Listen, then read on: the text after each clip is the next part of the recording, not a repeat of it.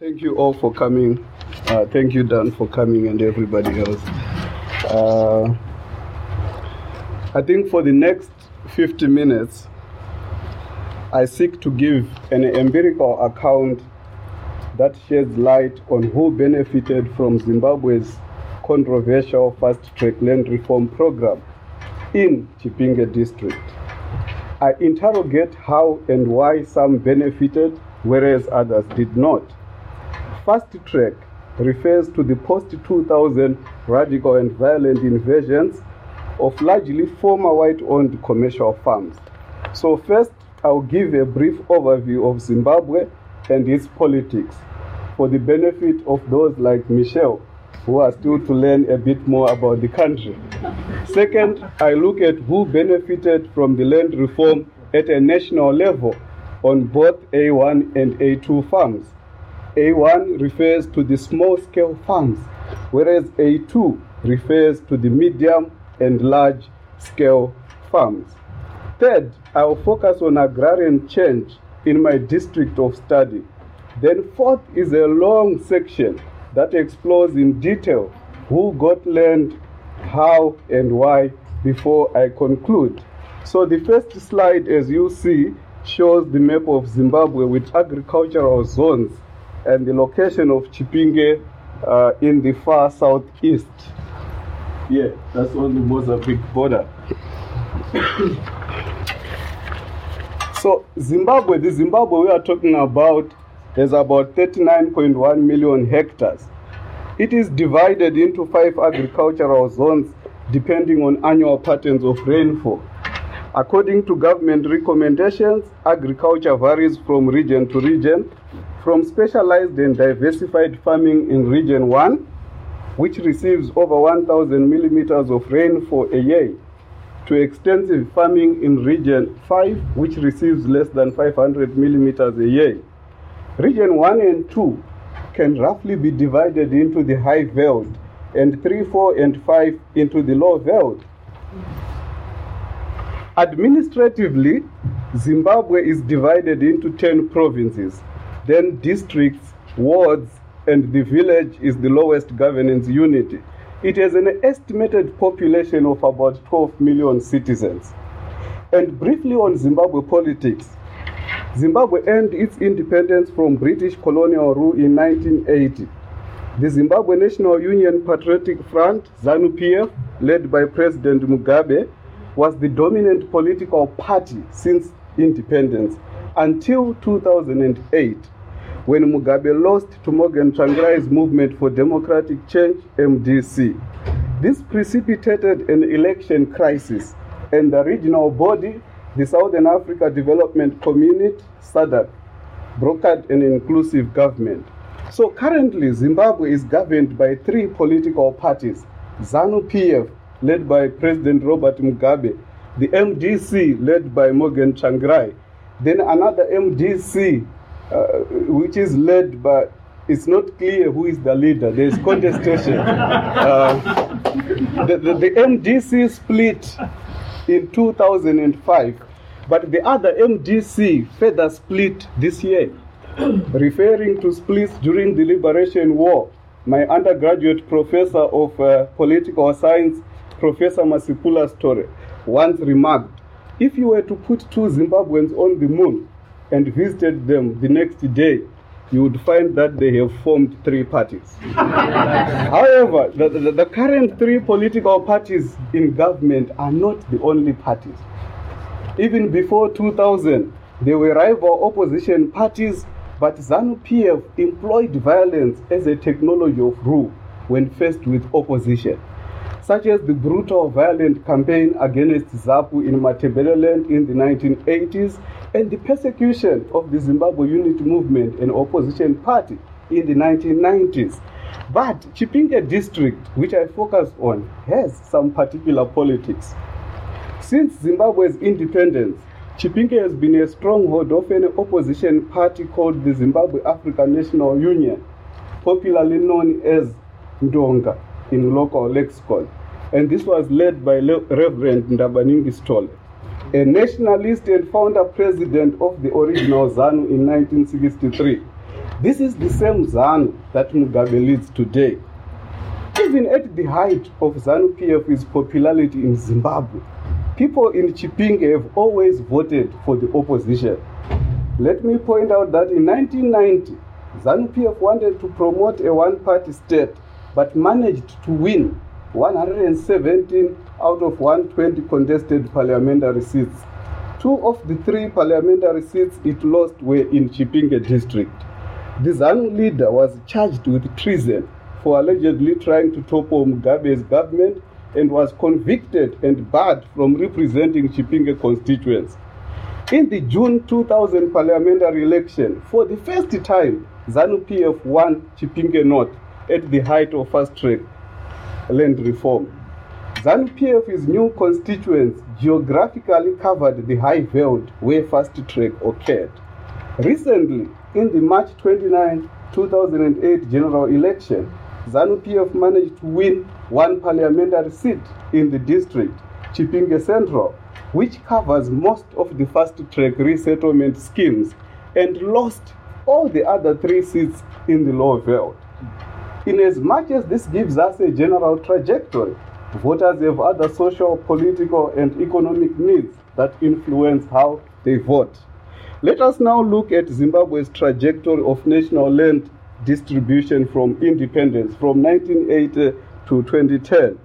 As my next slide shows, in 1980, mainly white-owned large-scale commercial farmers covered about 15.5 million hectares, that is 42% of the prime agricultural land.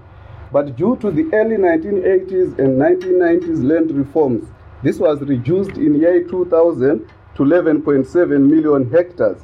But following fast track, large-scale commercial farms have been reduced to 3.4 million hectares as of 2010. Within this change, 4.1 million hectares have been assigned to smallholder farmers and 3.5 million hectares to large-scale commercial farmers. Yes, radical restructuring occurred, but the question is, who got what? There are a number of scholars who have been doing work on resettlement schemes, the likes of Professor Sam Moyo, Dr. Prosper Matent, Dr. Nelson Marongwe, among others. But one publication that has shaped the terrain is Skunzi's major book, Myth and Realities. So I will have a bias toward it tonight. It seems to look at the outcome of fast track and pays little attention to the process, which I think is intricately linked to the outcomes. One argument of interest they make is that fast track land reform is not a disaster, and that beneficiaries of fast track are largely ordinary people. But there are also upcoming young scholars like Philip Pasrai who help to shape my perspectives. Under the large-scale Model A2, roughly 20,000 households benefited in total. But I differentiate the beneficiaries under A2 model into groups for a more nuanced understanding. And I have Group A, which I call the political cronies. I argue that the beneficiaries of land reform within this group were largely political cronies, in the sense of those in the immediate power circles at the core of the ZANU-PF regime, who received the farms on a scale of the previous white owners. White settlers had an average farm size of 2,000 hectares per individual, and this group not only maintained but also consolidated some farms and acquired multiple farms. These were mainly the president, his deputies, the cabinet ministers, deputy ministers, and the judges. The government's own land audit, the Utete report, confirms this trend. Though Matondi acknowledges that there are about 400 individuals nationally who received about 2 million hectares, but he argues that fast track cannot be delegitimized because of the few bad apples in the basket. However, he ignores the principle of social justice and equity that was used by government to justify fast track. Secondly, he ignores the potential cost, because if you are to argue in terms of social equity, then more households were potentially deprived. Third, the group is influential beyond its numbers. This was rather deracialization rather than redistribution. Group B, those who benefited the large-scale farmers, are the land grabbers. This is a group of about 2,400 black commercial farmers who got between 500 and 1,000 hectares, and it is Professor Semoyo who calls them land grabbers. In most cases, the farms they owned exceeded the government-designated maximum farm sizes. And based on his study, Marongwe argues that 95% of these beneficiaries were not selected on the basis of police prescriptions, and it was left in the hands of the powerful individuals. And Group C within these A2 beneficiaries is what I call the contested beneficiaries. And I will not go deep into that today. Anyway, on A1 farms, the small-scale farms, most government and independent figures indicate that around 145,000 households benefited from fast-track land reform, with hectares ranging between 0.2 and 30 hectares for each household. Most scholarly work acknowledges the role of political patronage in the acquisition of A2 large-scale farms, but they underplay this on A1 resettlement schemes. Today, I argue that some A1 land reform beneficiaries are clients of patronage networks. Even though the A1 small-scale farmers have other legitimate claims to land, they are being subordinated to a partisan state and authoritarian ruling party that is willing to exclude other ordinary people with wrong or weak political ties in a highly politicized landscape. Now let us look at the agrarian change in Chipinge district. I want to say that data is difficult to find. It is unlike in other countries where you can easily get data on government websites. You have to go to the field and generate it from the field. So my next slide will show the pre-2000 agrarian structure, and maybe you can just concentrate on the red zones. This is for Chipinge district. Prior to fast track, Chipinge district was dominated by white-owned individual and family-owned large-scale commercial farms and estates, owned by private companies, which covered about 479,000 hectares of land, with 141,230 hectares in the high veld. But following fast track, the next slide shows the post-2000 agrarian structure. Between 2000 and 2011, 107,741 hectares belonging to former white commercial farmers in the district were redistributed, mostly to small-scale agricultural producers and medium to large-scale black commercial farmers. Within this change, black farmers now occupy 96,944 hectares of land in the high veld. Out of the 132 former white farmers in the district, only 7 remained at the time of fieldwork. Most of the large-scale farms left are owned by private companies. Some people, led by war veterans, invaded these private estates, which produced bananas, coffee, and tea, but they were driven out violently by the armed riot police in late 2000. One respondent recalled, "The war veterans wanted to resist, but they were beaten by the riot police, and no one ever returned to that place." This shows that the Zimbabwean state made concessions to some sections of domestic and international capital at the height of confrontation. And secondly, this questions the narrative that the state had lost control. The state would protect what worked in its favor. And the next slide will show you the distribution of the A1 small-scale farmers who benefited from fast track in the high veld of Chipinge. So out of the 96,944 hectares of land redistributed in the high veld, A1 farmers, a total of 4,881 households, occupy 36,132 hectares of land, whereas 922 A2 farmers own the bulk of the remainder, with a few hectares occupied by informal settlers. So the next slide will show us the distribution of the A2 farmers within the district. How did people get land then? I think the institutional framework put in place to oversee fast track was the district land committee, and in most cases it had the final say in confirmation of land occupations or allocation of land to applicants. It was made up of this is the district land committee, of the district administrator, who was the chairperson, the Zimbabwe National Liberation War Veterans Association chairperson, and this association is aligned to ZANU-PF, and there was the ZANU-PF district chairperson and the head of Department of Agri-Tax. Agri-Tax is a department within the Ministry of Agriculture. Its main mission is to provide administrative, technical, and advisory support to farmers. And there was also the head of Department of Lands and the chief's representative and the security sector representative from the president's office. And there's no single story as to how land was taken on the ground. My data, based on 3 resettlement schemes, shows 3 trajectories. The first, land invasions. The second, replacement of original occupiers. And the third, allocation through a formal process. And the sample I used is reflected in this next slide. There's no single, the first farm, no, the second farm. On Wolf Scrub Farm, the white owner used to specialize in timber production, mainly growing gum trees, but also produced coffee and macadamia.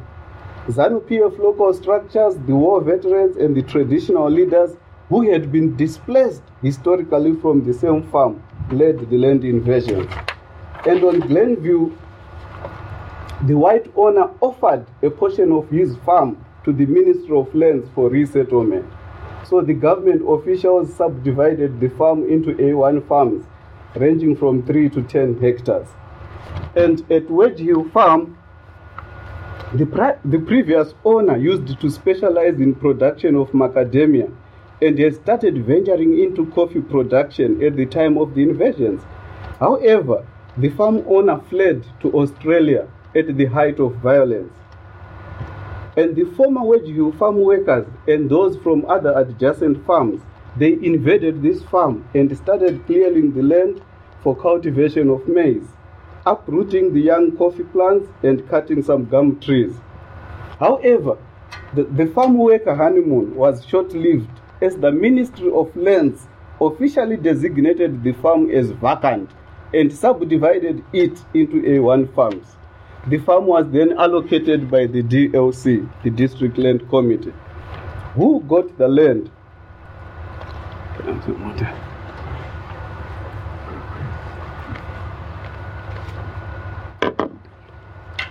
I think for both government officials and scholars, it is difficult to disentangle categories of settlers to come up with a summary that best represents who got what, because people have multiple identities. A business person can double up as a civil servant, whereas the latter can be employed in the security services and vice versa. Scholars are unlikely to agree on a single template that best represents who got what, as it has implications on interpreting both the fast-track beneficiary selection process and its outcome, which remains intellectually contested. Abstractions are unavoidable in this case, but the argument is which categories are more useful for a particular context. In their seminal study, Skoon's summation of categories of settlers that got land is based on the occupation of the household head prior to getting land, which is one possible way.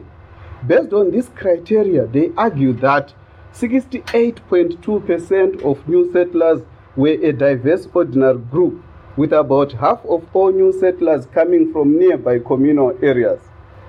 It could be useful to reproduce the categories used by Skoons for direct comparison, but emphasis should be determined by local dynamics, at least until such a time scholars have gathered empirical data district by district, to give a clearer national picture. So the next section shows the singular categories that take precedence in summarizing the Masvingo data, with the ordinary clearly dominating. While there can be debates around what ordinary really means, I argue that classifying land reform beneficiaries according to their previous professions and describing them as ordinary, based on not having formal employment or of low income and assets, or simply from adjacent communal areas, without considering the distinct social status one holds, is inadequate if one is to explore the nuances of political patronage in gaining access to land. The ordinary can still be rich in political capital and big lines of patronage networks and beneficiaries of patronage relations linked to the ruling elite. For example, Schoons define ordinary as not members of the other categories they identify on their profile, and as largely asset and income poor. With this approach, they argue that all war veterans on A1 small-scale villagized farms in their study sites were ordinary beneficiaries. This is because, I quote, many had long dropped their war veteran identity after 20 years of the Liberation War. Yet in Chipinge, and possibly in Masvingo too, some war veterans reinvented their identity as it became political currents in gaining access to land through mobilization, land invasions, and the informal allocation process during fast track. The ordinary should not include members of distinct interest groups such as war veterans, traditional authorities, civil servants, security services, and business persons. And the next slide shows my categories informed by local context and local processes.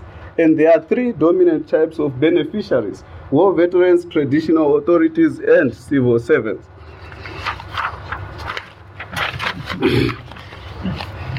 Overall, those that dominate are not the ordinary, but are civil servants. The question is why? In order to get land, civil servants in Chipinge district would submit their applications to their respective head of department, who would not only forward the application, but recommend beneficiaries to the district land committee. Agritechs and land representatives, as we have shown, they sat in the district land committee. The allocation of posts to head government departments at district level had become highly politicized and partisan after 2000, as the thin line between ZANU-PF and the state was eroded.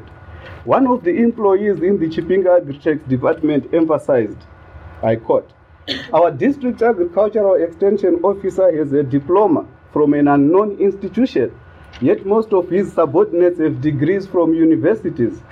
There was a human resources audit that recommended that he be demoted, but ZANU-PF district leadership came to back him up because he's a strong party cadre.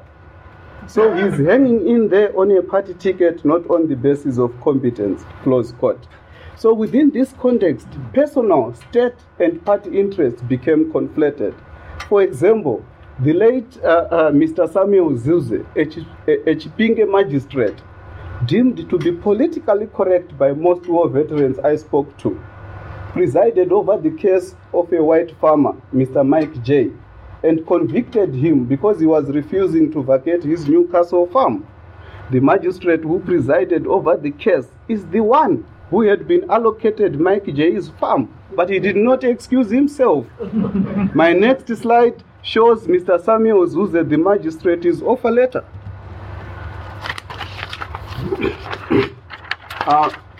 Note that the minister in the offer letter reserved the right to withdraw the offer any time, which effectively means the beneficiary is obliged to reassert his legitimacy on the land. Let me read it since it's not clear. The minister reserves the right to withdraw or change this offer if he deems it necessary, or if you are found in breach of any of the set conditions.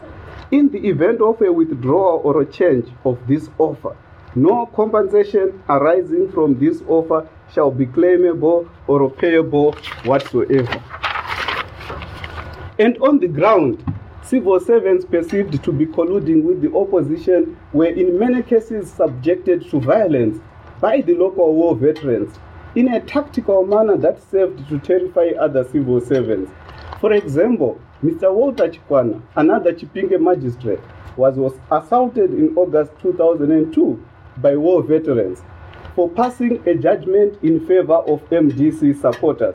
One of my key informants recalled that war veterans invaded the court and started beating the magistrate inside the court and took him to a government complex to parade him to other civil servants, where they beat him further. More recently, war veterans again invaded the Chipinge Magistrate Court in April 2010, singing songs in praise of ZANU-PF and threatening to assault Magistrate Thomas Masenteke, who had ordered an eviction of war veterans and other settlers from a farm they had invaded. He had to escape through the window from the court in his robes, running for dear life. The DA was also threatened for keeping such people in the district. And the civil servants who got land in Chipinge attend ZANU-PF political meetings and rallies, for they have to show continuous loyalty as a way to safeguard their land. It is increasingly becoming difficult for the civil servants who get land to act outside the interest of the ZANU-PF ruling elite. On the other end, we have traditional authorities and war veterans who were major beneficiaries of land reform. Why? After independence, I think the government of Zimbabwe pursued a decentralization in local government such that it removed most powers traditional authorities had during the colonial era and placed them in elected structures.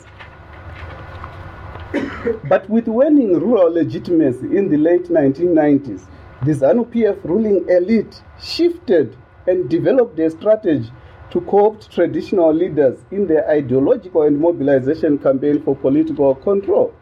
Alongside the co-option of traditional authorities, some war veterans were co-opted by the ZANU-PF elite in early 2000. President Mugabe invited Chenjerai Hunju, then chairman of the war veterans, at a ZANU-PF Central Committee meeting on 18 February 2000 and asked him personally to lead the ZANU-PF election campaign and offered him a special position in the Central Committee of ZANU-PF. Such co-option of war veterans and traditional leaders would lend legitimacy to the government's ongoing anti-colonial and anti-settler rhetoric and appeal to a rural constituents as part of a continuing struggle of liberation against the forces of imperialism at a time of political discontent. Yet, the redistribution agenda and neo-colonial discourse was meant to hide authoritarian, exclusive, and repressive politics. In Chipinge, a partisan discourse of Pamberina Mugabe forward with the president also formed part of claims to land by war veterans and traditional leaders. Because historical and traditional claims were not enough to ensure one's tenure, but political loyalty reassessed legitimacy in ongoing contestations over resettlement land in Chipinge. During fieldwork, I observed that it was not just a farming landscape, but a heavily politicized and ZANUized landscape, with campaign posters of President Mugabe still visible on some rocks and homesteads. A military base was set up at a farm I was researching in early 2011 to carry out political intimidation campaigns in the form of pungwes. These are all-night political education campaigns. Then I was advised by a security agent to wind up my fieldwork because of the anticipated election. This security guy is the one who was assigned to monitor me during fieldwork to ensure that I was not pushing a regime change agenda on the resettlement farms. And I remember my high school literature teacher, Mr. Ravu, once said to me, sometimes if you leave two people in a room and you come back you find one controlling the other, either physically or mentally. So I spent so much time with this security agent official that by the time I left, I don't know who was controlling the other. But he was now asking questions like, what is a thesis? And he was thinking about writing on policing and safety in communities. Okay, let me emphasize that not all war veterans endorsed the ruling party's political project of mobilizing rural support, but some played into the hands of the ruling party by becoming agents of an authoritarian state. Even at the national level, some of the war veterans refused to be part of the ZANU-PF governing elite agenda, and they formed the Zimbabwe Liberators Platform in 2000, whose objective was to, I quote, assist war veterans so that they would not become vulnerable to manipulation by unscrupulous politicians, among other things. But if you want to trace these divisions during the Liberation War, you can see Dr. Milestein's book, Making History in Mugabe, Zimbabwe. So some war veterans who supported opposition parties, notably the MDC and ZANU-Ndonga and Chipinge, they alleged victimization in the land allocation process. But a member of the Zimbabwe National Liberation War Veterans Association, aligned to ZANU-PF, defended the association's partisan position. I quote, "Those who were supporting the MDC must go and get their land in Britain. The land is for sons of the soil, not sellouts." Again, on the ordinary beneficiaries. Not all beneficiaries who can arguably be classified as ordinary people are exempt from the politics of patronage with ZANU-PF as the vehicle. For some ordinary families in the communal areas of Chipinge to get land, they had to apply to the chairperson of ZANU-PF in their respective ward, who would submit the names to the ZANU-PF district chair, who would then forward the names to the district land committee, where he had a seat. So materially, as Schoons observed, they can be defined as largely asset and income poor. But it does not mean that the poor cannot be clients within the ruling party's patronage networks. Why is it that other ordinary people who wanted land were excluded? An aspiring beneficiary explained. The chairperson, that is the ZANU-PF chairperson, was saying the land is for ZANU-PF people only. Others encouraged me to submit my application directly to the Ministry of Lands. But without any connection, I realized it was a futile exercise.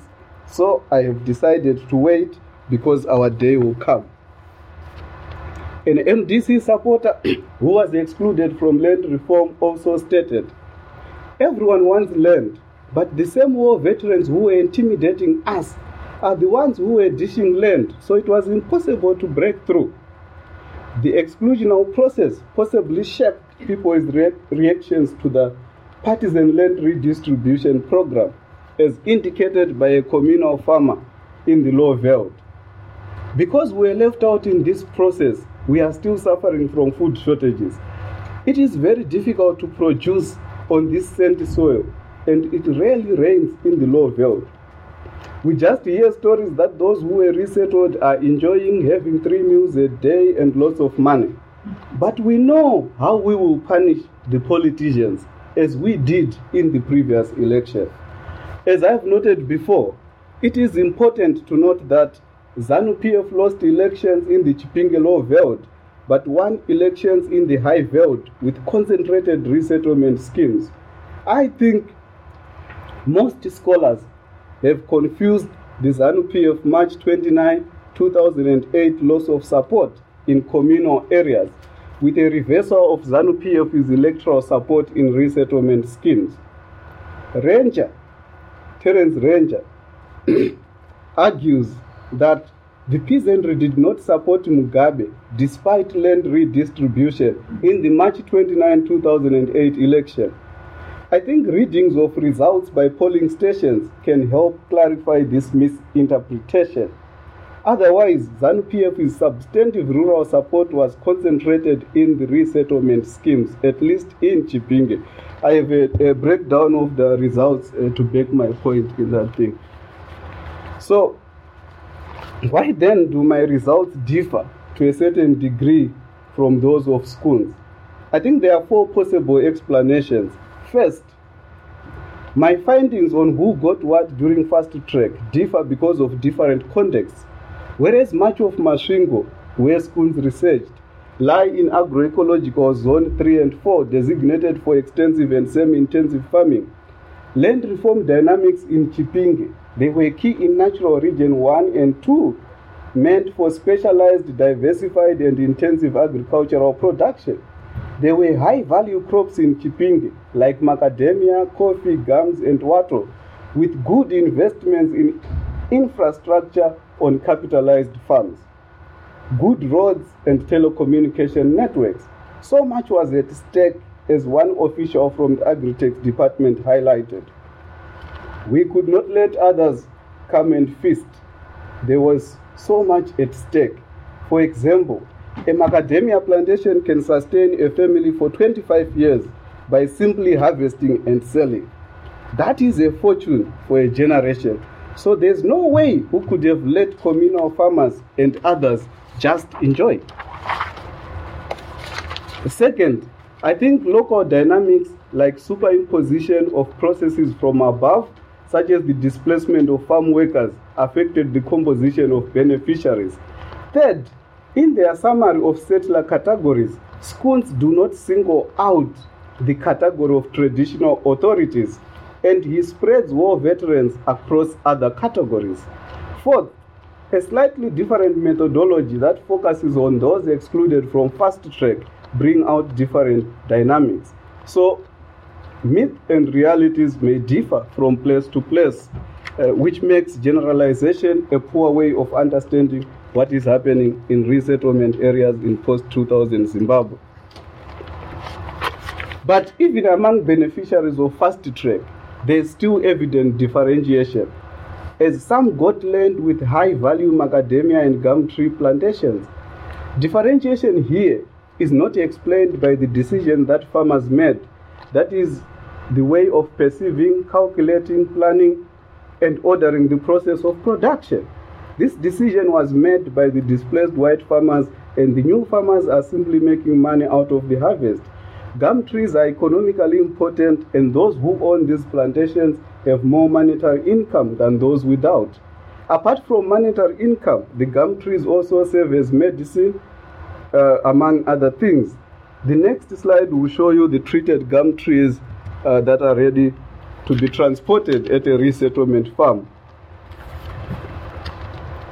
Maybe I should say that when I say gum trees also serve as a medicine, like I had a bad cough and flu when I was carrying out field work because it rains a lot in this high veld. So one of my respondents advised me to boil the gum tree leaves, these ones, and take them as cough mixtures.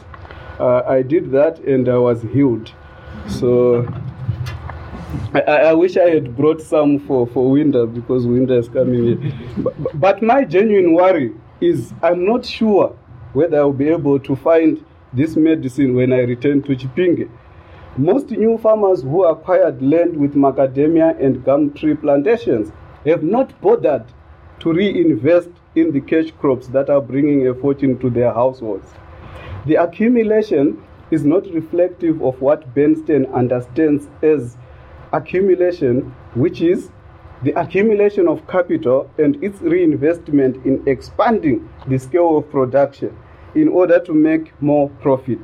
Rather, the number of macadamia trees is decreasing, as the next slide shows, the scattered macadamia trees. Those are the remaining number of macadamia trees on a resettlement farm. And one respondent, I think, captured it very well, who said, very soon, macadamia will be history. Kids will be reciting, once upon a time, there was macadamia in Chipinge. Let me quickly look at what were the motivations for seeking land, maybe in the next 5 minutes, and conclude. Let me emphasize that Not all claims to land in Chipinge were political. Claims to land are multiple and overlapping, and thus difficult to disentangle. For some, land provides an opportunity to expand production and accumulation. For others, it is a process of reclaiming ancestral land in clear cases of restitution. For some, it has political and historical significance. For others, it is a source of livelihood in an era of crisis of livelihoods. And for some, it is a source of food security for their households, or a combination of the above. Though motivations are diverse, in some cases, the vehicle to fulfill such motivations was politicized and took place through patronage connections. The ruling elite's manipulation of local grievances that war veterans and chiefs had has led some scholars to say the process was wrong, but the issues were right, which relegates and underplays the impact of the state's authoritarian, repressive, and exclusionary politics. I therefore, in conclusion, say that fast track in this context was a pro-ruling party process. And let me just summarize my reasons. First, the district land commit in charge of allocating land to new beneficiaries or formalizing occupations was composed of ZANU-PF functionaries, such as the district chairperson of the party. This is consistent with a leading scholar on land and politics who observed at the start of fast track that land committees were put in place in order to ensconce politicized and partisan interests. In her seminal book, The Unsettled Land, Professor Jocelyn Alexander. Second, the replacement of farm workers indicated that fast track was far from targeting the ordinary people. Third, most ordinary families had to put their applications through ZANU-PF local structures, which excluded opposition supporters. Fourth, the nature of land occupations gave an impression that land occupation was a ZANU-PF driven project. Fifth, gaining access to high-value crops that required special skills had nothing to do with the farming skills, but political skills. This has affected production of export crops without much concern to the state, which was more concerned about political benefit rather than agricultural production. My observations are not to entirely dismiss that for some fast track beneficiaries, the idea was not to show up ZANU-PF is winning political support. I think Fontaine has argued that the ruling party's far narrower nationalist imagination of recent years has not necessarily obliterated or limited the nationalist imagination of others. For chiefs, war veterans who have felt themselves excluded since independence, the current politics of exclusion may seem more like a renewed opportunity for their inclusion. Close quote. My emphasis is that their inclusion was necessitated by an authoritarian ZANU-PF governing elite using land as a source of patronage to remain in power and excluded other ordinary people. Within this matrix, the different actors could be manipulating each other in order to shape each other's interests. But the ruling elite, the ZANU-PF ruling elite, maintains coercive power and the legal right to expel fast-track beneficiaries who fail to show political loyalty. The authoritarian and partisan nature of the state excluded many farm workers, white commercial farmers, ZANU-Ndonga and MDC supporters, and ordinary people in the communal areas in Chipinge who never had a chance. So, following fast track, a new agrarian structure has indeed emerged, but it is one shaped mainly by socio-political dynamics rooted in the ZANU-PF ruling elite. And I think the last slide shows the researcher doing real field work in Chipinge on a fast-track resettlement farm. Thank you. Thank you. Thank you.